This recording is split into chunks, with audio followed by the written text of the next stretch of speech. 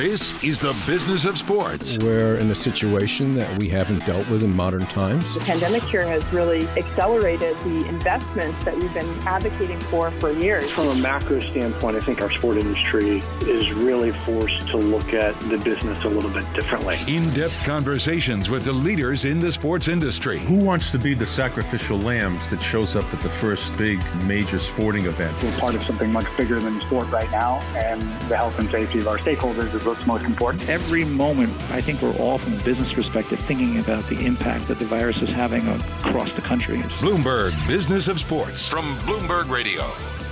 Hi, everyone. I'm Jason Kelly. And I'm Mike Lynch. And I'm Michael Barr. Over the next hour, we will explore the big money issues in the world of sports and talk to some of the biggest players in the industry.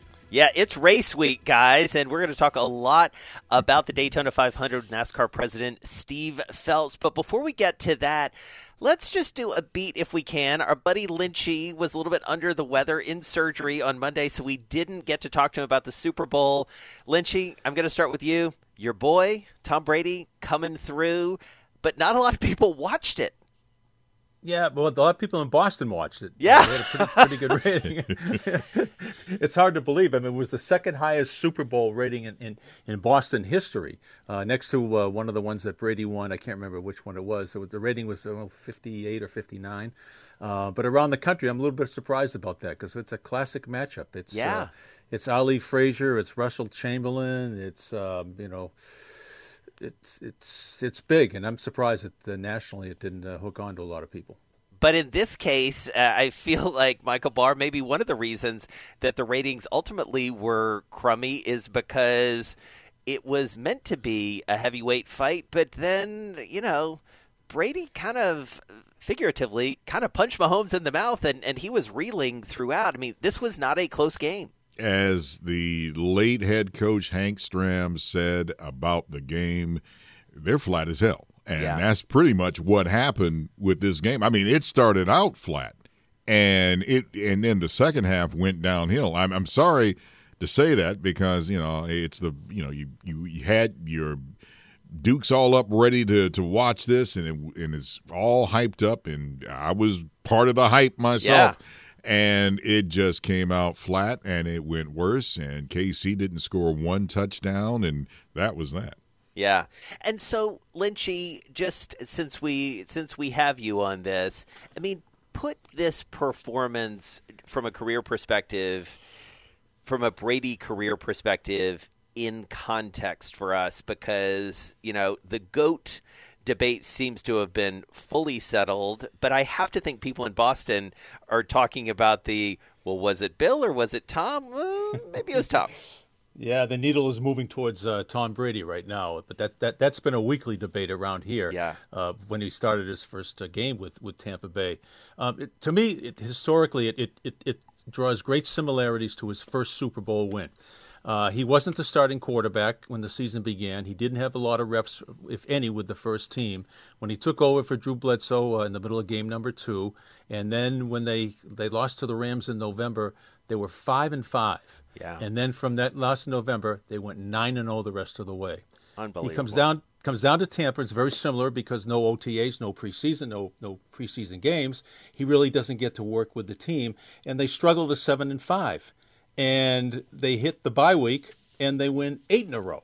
Yeah. So it's almost an identical performance. They weren't heavy underdogs against Kansas City, but basically Kansas City was the greatest show on turf, like the Rams were in the 2002 Super Bowl. Yeah, interesting comparison for sure. Well, one of the things we did get to see in Tampa was fans in the stands, and for those of us here in the greater New York metro area, Governor Cuomo came through this week and said Barclays Center is going to open on February 23rd for Brooklyn Nets versus the Sacramento Kings. Michael Barr, that feels like a pretty big deal for sports fans and for sports teams who maybe get a little bit, at least, of that revenue back. It's a big deal for people in the New York area because we here have not had any fans in the stands.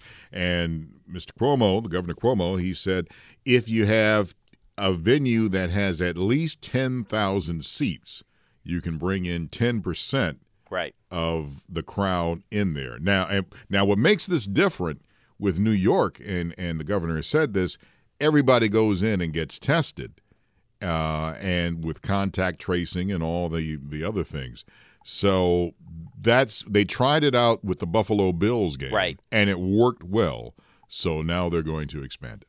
Yeah, so we'll see what that brings. I mean, we are on a good path here, it feels like. I'm knocking on every piece of wood in front of me. So other good news is, especially for Michael Barr, racing is back. And while Lynchy and I weren't available on Monday, Michael Barr took the proverbial ball and ran with it and caught up with Kevin Harvick. Let's listen in. It's no different than having a fantasy football team. You look at that fantasy football team, and I watch my players and where they are and what they do and try to figure out how many points they score, and the betting goes hand in hand with that as, you know, you're watching the event and seeing where your guy is and how you're going to fare and what you thought was going to happen. So, it just adds another good element to everything we have going on. So just a taste of Michael Barr's interview with Kevin Harvick, talking about sports betting, coming to NASCAR, being much more deeply involved. I mean, this is like Barr heaven, Barr. Oh, my goodness. We got to talking about that, and I said, listen, man, my fantasy football team didn't turn out too well. And he said, well, he probably had the same problems I had with my team. I love it. It is great. The whole interview is great, and he talks about a number of things. And if you can, listen to that podcast, the entire podcast. Just very entertaining, Kevin Harvick. Today, we are talking a very timely conversation with NASCAR President Steve Phelps. Barr, how excited are you right now? There's a meme out there that says, the Super Bowl, all that means to me, it's 1 week away from the Daytona 500. That's what this means to me. I love it. I can't wait. So, Steve, we're really happy to have you with us. What does this week mean? I mean, that's a great place to start. You know, the context, the timing of this race, this year, this season. Help give us some perspective. Yeah, listen, for us, for starters, it's great to be with you guys. I really appreciate your time. Every year the Daytona 500 is, it's our Super Bowl, right? And it is starting your season with the biggest race of the year is, I know it's unusual to people, but that's the way our schedule works, and it kicks off a long season, so 36 points paying events, and this is a spectacular race each and every year. I mean, it's a special place, it's an iconic venue, and then the racing's always fantastic. So it's and kicking off 2021 after what was an extraordinary 2020 for us is really, it's just very gratifying. It's fantastic getting back to racing. Steve, I was very fortunate enough to talk to Kevin Harvick earlier in the week, and we were talking about running the season during COVID-19. And when you think about it, racing itself is one of the best sports during that time because all the drivers are in their cocoon. It's not like, they're on a football field where there's contact or basketball or whatever. Everybody is in their race car, and you guys did a heck of a job during the COVID-19. What do you expect for this season? Yeah, to your point, Michael, if you think about one of the reasons why we're the first sport back to competition was because of kind of that built-in PPE that not just our race car drivers have that are in their own cocoons and, their metal boxes, but you have the crews that are also in helmets and gloves and fire suits, and it is unnatural. So we have a competitive advantage versus other sports, which is fantastic. We took advantage of that. First sport back with fans, or without fans, then the first sport back with fans. It's gratifying. So as we head into 2021, we're going to experience much of the same, right? So the back half of the season, we started to invite fans in more, larger numbers. Our numbers conform to CDC guidelines, so it really depends on the size of the venue, how many people that we'll have in the stands, but it'll be the same. So we have a bubble or a footprint. If you're not essential, you don't go into the bubble. You don't go into that footprint. I clearly am not essential, so I stay on the other side. On the side where the fans are. it's worked for us, right? We have a formula that worked in 2020, and we think it's going to work well in 2021. Steve, tell me about the different hurdles you have. You go state to state every single week, a different state, and some states are, have larger capacities for fans. Some have none at all. And how far out do you have to? Have you already mapped everything out through the course of this regular season? We have. I think last year was a lot of learning for us, and so I talked to more governors last year than I care to tell you.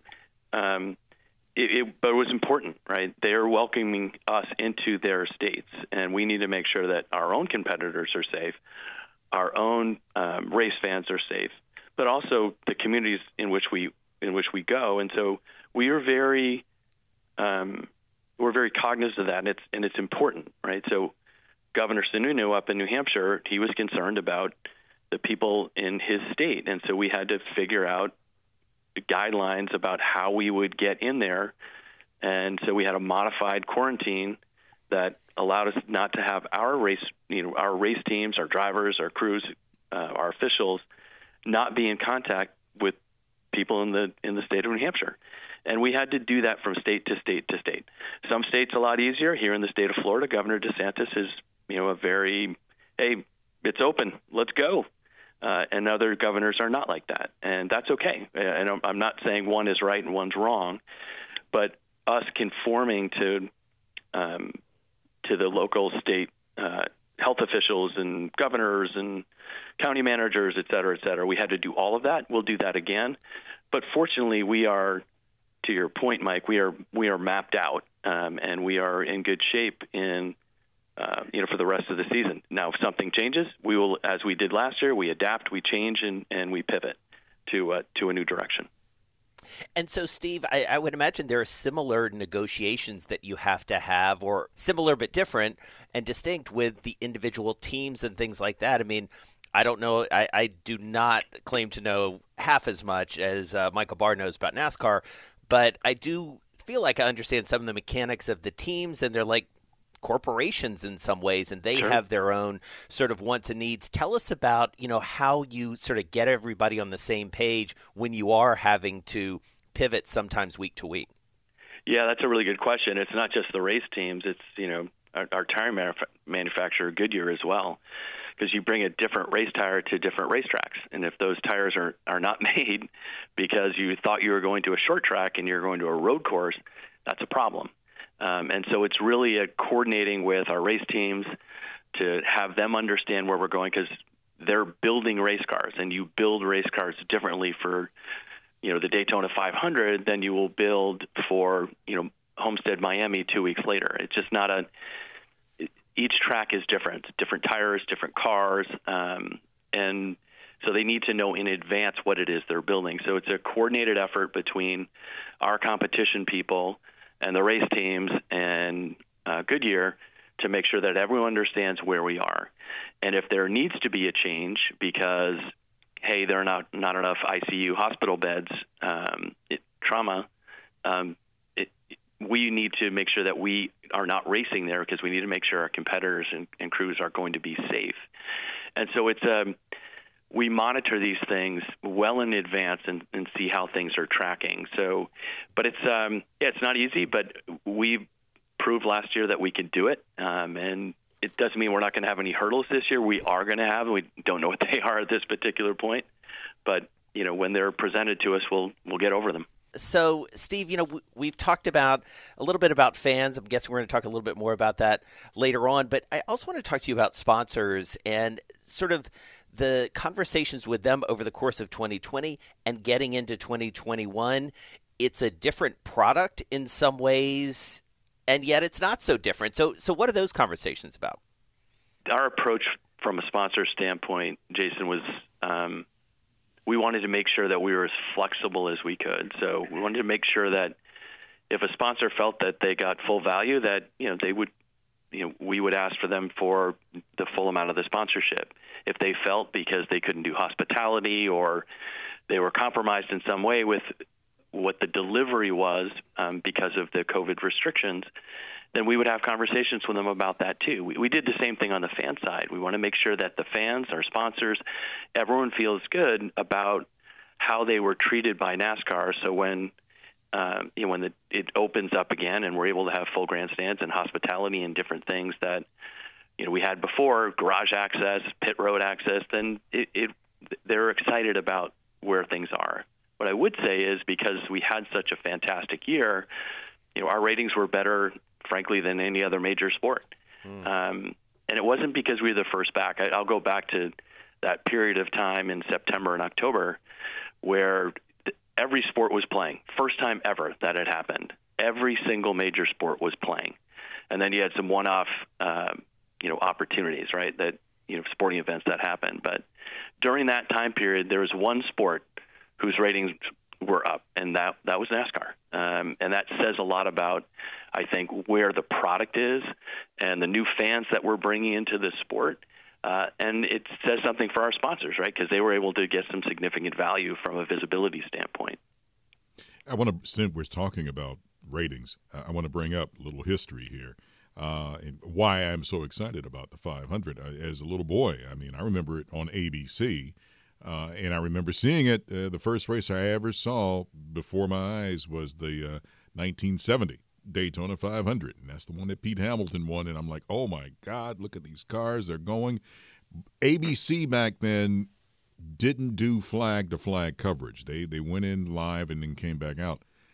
It wasn't until 1979 when CBS went flag-to-flag coverage, and that turned the entire sport around because they had the finish upon finishes with Cale Yarborough and Donnie Allison, and Richard Petty wound up winning the race. I bring this up because how has the sport evolved since that moment when NASCAR was changed on the map forever?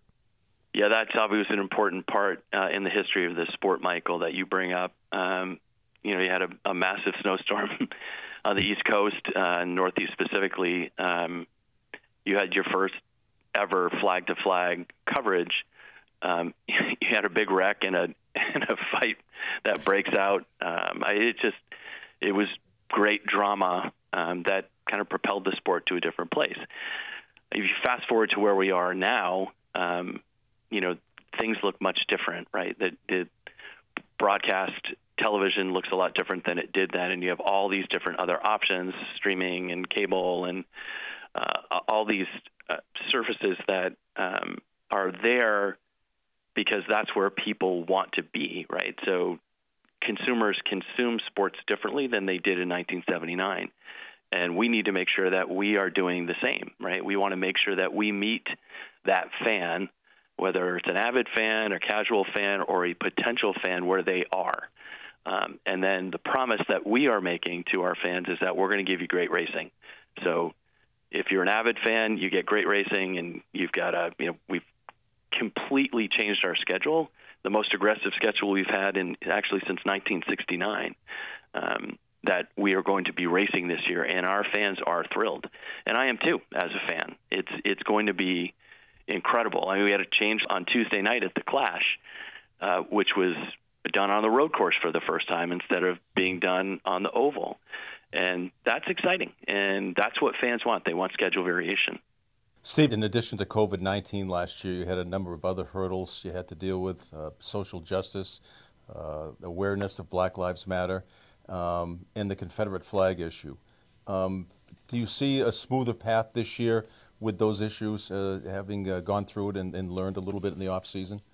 Yeah, listen, Mike, I think the good news for us is that we had a stage in early to mid-June, after the death of George Floyd, and we needed to do something. We thought it was important for our sport and, frankly, for the country to do something. And so that moment we had the drivers had done a video, which was fantastic, really talking about listening and learning and educating. And I had I did a thing over the PA to our industry and to the Fox audience that talked about listening, learning, doing better. And then we had then shortly thereafter, we banned the Confederate flag at all of our facilities at NASCAR racetracks, not just the ones that we own, but any track that we race, no Confederate flags. And then we had the incident with Bubba Wallace in Talladega with the noose, and that was an important part in the history of NASCAR. And I think it showed a lot of people that we are different than you think we are. So those that are in the sport know who we are, right? That we are not a bunch of racists that go to the racetrack. That's not who we are. We are a community that is welcoming and inclusive. But we had to show the nation that that's who we were, and that's what we did.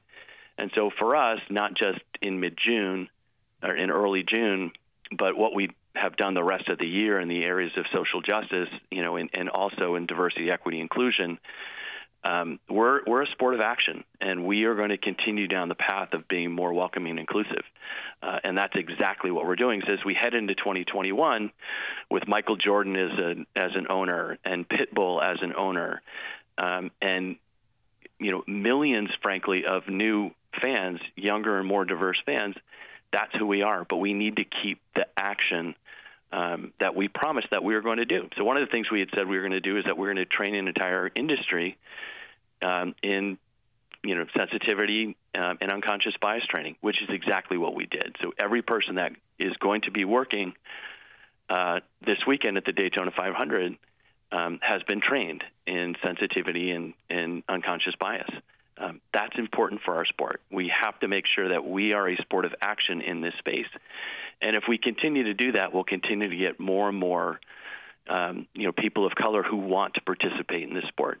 And our fans are fantastic. They want to welcome new fans. That's what the community is. People just didn't know it. Talk a little bit about, if you can, the importance of that Jordan-led ownership group, and you mentioned Pitbull as well.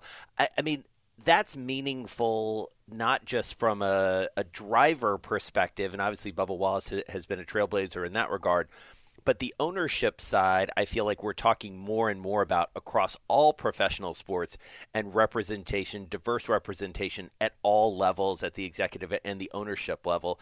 Tell us how that has sort of rippled through your world. Yeah, and obviously it's extraordinarily important for us. Again, another stated goal is that we would have new ownership come into the sport. So we have three new owners coming into the sport in 2021. So that's and who the owners are not insignificant as well, right? So you've got Michael Jordan and Denny Hamlin as an ownership group. You've got a young man who was a driver. His name is Justin Marks, and having Pitbull be part of his organization has caused a lot of excitement. And then another one called Live Fast with another one of our young drivers, a young man named Matt Tift, being an owner, he and his dad. Those are important for us, right? So you think about just those three entries. You've got Pitbull and a guy who's, I don't know how Justin is, he's probably in his early 40s. You have Michael Jordan and Denny Hamlin, who is a driver who is 40 and ultimately will transition out. He's at the top of his game right now, but at some point he'll stop racing. And you got Matt Tift, who's, 27, 28 years old. We need that, right? You want a diversity of thought. You want a diversity of ownership, and that's what we're getting. I think that's going to continue as we go into 2022. We have an entirely new race car that's coming called our Next Gen car that will be a game changer for the sport with respect to cost, styling, and the race and the product on the racetrack. It's going to be a phenomenal. It's crazy to think how excited we are about 2021, but essentially it's a bridge year to 2022, which is it's kind of crazy to think about. I had a chance to talk to Kevin Harvick about now gambling, and there are many online sites in many states that have embraced online gambling, and NASCAR is one sport that is involved. I remember 10 years ago, every sport was shying away from that. It's like, get out of here, dirty man. We don't talk about that at the table. Now every sport is doing it. I would like to ask your thoughts about NASCAR and online gambling. Yeah, I think Michael, it's an important area. I think for all sports, it's important for us in particular, because if someone puts a wager down on a race, then they're going to be more invested because they've got skin in the game. And we've seen that repeatedly. The NASCAR handle last year with one of our gaming partners was up 2,600%. So certainly a lower base than the NFL has, for sure. And part of it's just teaching fans how to bet on NASCAR, because it's not as easy as, hey, what's the over-under, or hey, the spread is 7, or it's more difficult than that. It's in some cases more akin to horse racing. And so for us, it's a massive opportunity to engage a new fan, or frankly engage an existing fan. We see sports betting as exactly that. Will there be revenue that will come with that? Yes. But to me, it's more important that we are engaging that fan rather than, the dollar, pick up the dollar and, put it in your pocket. So for us, we see sports betting or esports like iRacing or the NASCAR Coca-Cola Heat Pro League that we have. These are important ways to engage the fan when they are not watching the race. And we think that actually will help that fandom and grow that fandom and have them be more engaged in what we do. Steve, I love the broadcast of NASCAR. There's nothing like it. I think it just blows away every other sport with cameras in the cockpit and conversations with the driver. I even saw a camera inside the brakes one time. But a lot of other sports are doing things to reach out to fans. Baseball is trying to get the younger fan, trying to speed up the game. We saw Nickelodeon involved with the National Football League broadcast this year. Any innovations or chances that you can share with us that might be coming up in 2021? Yeah, we don't have anything.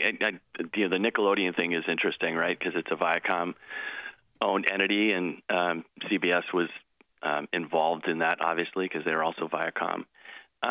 For us, it really is about, we're concentrating on the product itself. Lots of technologies that we're looking at. We work with Fox and with NBC, who are our two broadcast partners, to continue to look at different camera angles. And I think you saw some things last year, the use of the drones and with the broadcast, which was unique and different, started with NASCAR and then moved to other sports.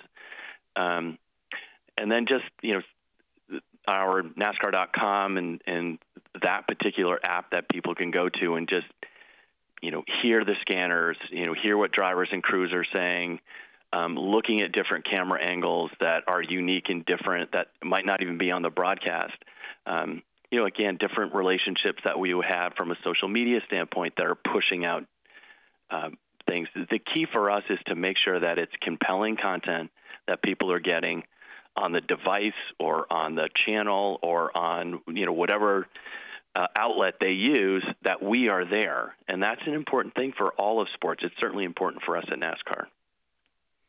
And so, Steve, I guess as we wrap up the conversation here, as you look to the 21 season, and even beyond Daytona, what's success for you, for especially from a business perspective in 21 in this very uncertain time? Like, what do you look ahead to? What do you share with us, some of your kind of business side milestones here?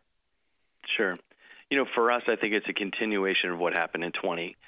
It was a stated goal that we had during COVID, right, when we weren't racing, except for the iRacing that we had done, which was very cool on Fox. The sixth highest esports on television are all NASCAR races or through iRacing, which was awesome. But during that time, a stated goal for us, we were going to steal share from other sports and entertainment properties, which is exactly what we did. And that's what we're going to do again. I believe in a COVID world, we do COVID better than other sports because of the competitive advantages we have. And we're not going to apologize for that. That's a good thing for our sport. So I think we'll continue to see our ratings do better than other sports, frankly. I think that we've opened up the aperture to an entirely new fan base, a younger and more diverse fan base, which every sport wants. We are getting it, which is great. And I think ultimately sponsorship will come back in a major way as new sponsors come into the sport, and we've seen that already. You've got, a dozen new sponsors who are now participating in this sport. You've got 4 alone on Bubba Wallace's car, which is the Michael Jordan-owned entry. That's exciting for us. And ultimately, when we get full grandstands again, we own 12 racetracks, which we bought our sister company, which was a public company, about a year and a half ago. And listen, the sport's healthier than it was pre-COVID, and I believe that to be true on almost every front, with the exception of we don't have as much revenue coming in through the gate, and that's okay, right? As the sport continues to grow, ultimately the money will flow on the backside. So, Steve, I want to pick up essentially where we left off in that last bit of the conversation, talking about some of the actions you've taken around social justice, because ultimately this is about an opportunity in many ways to build the audience, to grow the business in some ways. Tell us about how you do that, whether it's technology, whether it's new ways of broadcasting, whether it's new experiences when we are able to go back to the great venues where you run your races.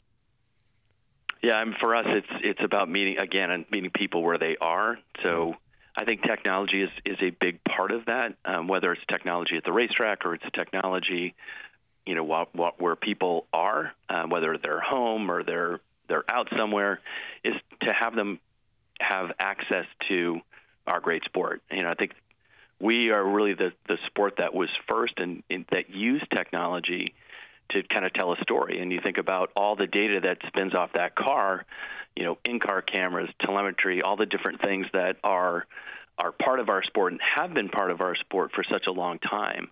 But it's using the new technologies to bring fans closer to the sport that they love, and that's exactly what we're doing. And so when we do get fans back in, kind of elbow to elbow, if you will, in the grandstands, in the garage down at Pit Road, it's making sure that we continue the use of some of the things that we have learned during this COVID period and have them translate to a non-COVID world moving forward. All right, Steve Phelps, president of NASCAR, thank you so much. This was a fascinating deep dive, and good luck this weekend. Of course, the Daytona 500, it is the Super Bowl of the NASCAR Cup Series.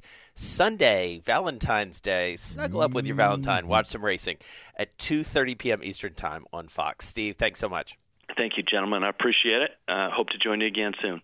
All right, so guys, Steve Phelps, obviously really interesting conversation. And Michael Barr, I know you're a huge fan of this. You're a font of knowledge, as you just demonstrated in that conversation. This is a sport that I feel like, I don't know how to put this other than to say it feels like it is accelerating its evolution in some ways, talking about technology, but also talking about representation, both at the ownership level, at the driver level. I feel like, and I want you to keep me honest here, we may look back at 2020 as a year where NASCAR changed for the better in lots of different ways. Oh, yeah. Let me explain something a little bit about the evolution. In 2001, the sport NASCAR changed forever, and it's the 20th anniversary of the premier face of NASCAR, Dale Earnhardt, and he was killed at Daytona. And everybody didn't know what to do here. I mean, what happens? But the sport evolved, and it continued to grow and grow and grow.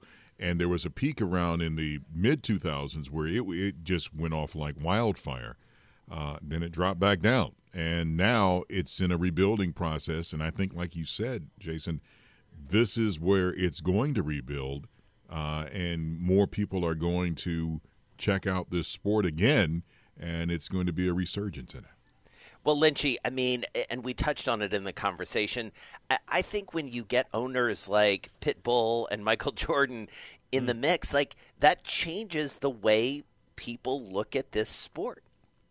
Some people make jokes, they only tune in to watch some of the pileups on the broadcast. And now if there's going to be just a cutaway or a 2-minute sideline interview with Michael Jordan, that's going to bring a whole entire crowd and whole entire demographics to watch this sport and to follow this sport. Yeah, I think it's a really interesting moment, and it was also interesting. One of my other takeaways from this is listening to him, Steve Phelps, that is, talk about kind of NASCAR in the pantheon or in the lineup, as it were, literally and figuratively, of the other major sports in 2020, and sort of holding on to some of those gains, being able to work with sponsors, being able to work with the teams, and as you rightly pointed out, Bar, from an execution perspective, driving in a car is one of the safer things you can do. I did not think about, until he brought it up, this notion of having to negotiate with the teams and with Goodyear around, all right, where are we going next? What tires do you need? And that's something you would know that I wouldn't know, Michael Bart. You should have seen it the year when they had the tire wars going, because at one point you had Goodyear going up against Hoosier. If that would be today, I'd like to see how that would play out. Yeah, interesting. My goal is to be the number one pick. That's something I've been dreaming of since a kid. It feels better to be number one than number 5. I wear the number because of Mike. We have a chance to go for 3 in a row. Good numbers at a good time. When I first started wearing that number, I was just happy and proud. Bloomberg Business of Sports, the number of the week. All right. It's time. I'm totally. I don't feel good about this because Mike Lynch for the number of the week. He's got a new hip. Who knows what that's going to do? He's Superman. Well, you've been on it for the past couple of weeks, so you might get this one. Well, and I would also like to point out, Lynchy, because I haven't had a chance to mention this to you. This isn't a number of the week, but who said the Bucks were going to win? That was me. I think you used some reverse trickery though, because you even said at the time, right? You were like, if I bet against them, they're going to win, and they did. So you're probably taking credit there. Nice strategery. Absolutely. All right, here we are, and in tune with the Daytona 500. 1959. Oh boy. Lee Petty won the first Daytona 500. What I want to know is, how much was the entire purse? Oh, that's a great question. For that race? The entire purse now. All right. Can you tell us what the purse is this year? I might be wrong on this, but the purse was, at first I saw it, I thought it was $2.3 million. No, it's $23+ million for the purse that's involved in the previous race. It's like, my goodness. That's a growing purse, to say the least. Yes, it's called growth. But so the entire purse in 1959? Right, 1959. Wow.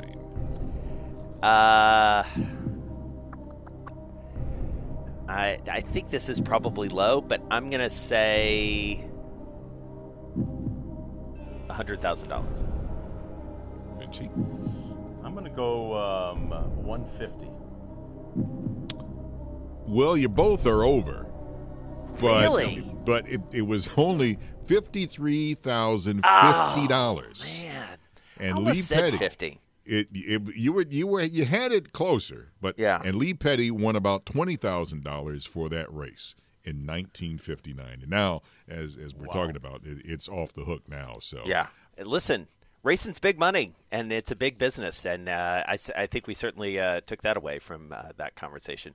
All right, you've been listening to the Bloomberg Business of Sports show. We're here each and every week for you at the same time, plus online wherever you get your podcasts. Definitely get to the feed, because we had a very special week this week. In addition to talking to Steve Phelps, a phenomenal conversation going deep on racing between Michael Barr and Kevin Harvick earlier this week. So be sure and download that to get your fix as you prepare for the Daytona 500. Our podcasts, they drop Mondays, Wednesdays, and Thursdays.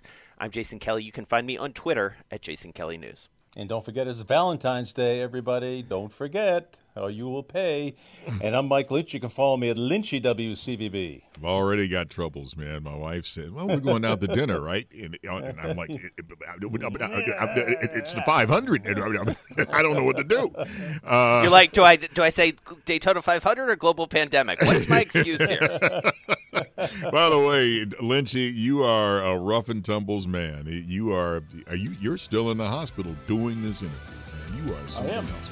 Wow. Beautiful day. Shades of Tom Brady. I'm Michael Barr on Twitter at Big Bar Sports. You're listening to Bloomberg Business of Sports from Bloomberg Radio around the world Sunday.